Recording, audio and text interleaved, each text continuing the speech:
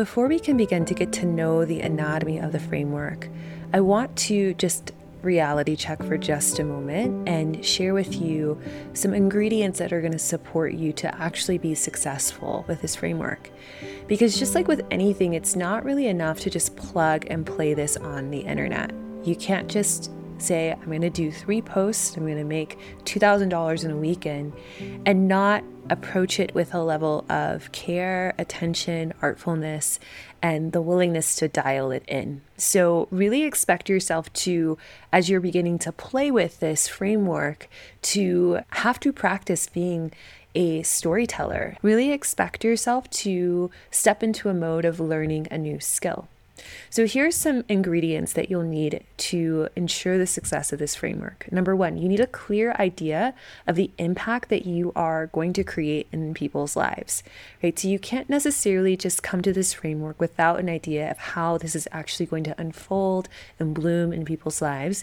You really do kind of need to know, okay, this is a general idea of what I actually do, of how I actually create change in people's lives. And so whatever I'm pulling through this framework, however I use this framework, I know that this is the kind of effect that it's going to create. Number 2, you need a product or a service that you're really excited to promote, right? So this framework is not going to work for you if you are just selling something just to sell something.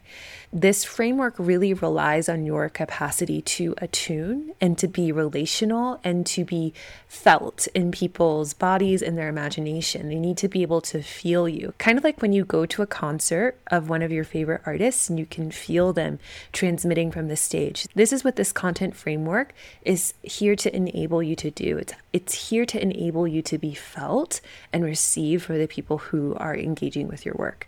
Number 3, you're going to need to be able to cultivate the willingness to do what's required to bring in traffic, right? And so this is the part where I'm saying that you really have to be willing to be open to learning something new, to try on a new skill. This is something that you will practice with.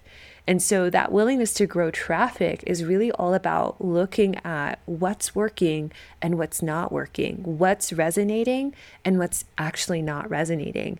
And so in a way, this ingredient is more of an invitation to gently look at your metrics and have a conversation with yourself and even with your people about what are they wanting to receive from you right now? Are you wanting to bring more people into your shop, into your body of work, into the experience that you're inviting them into? If so, can you get curious enough to invite more people in and invite their feedback as well?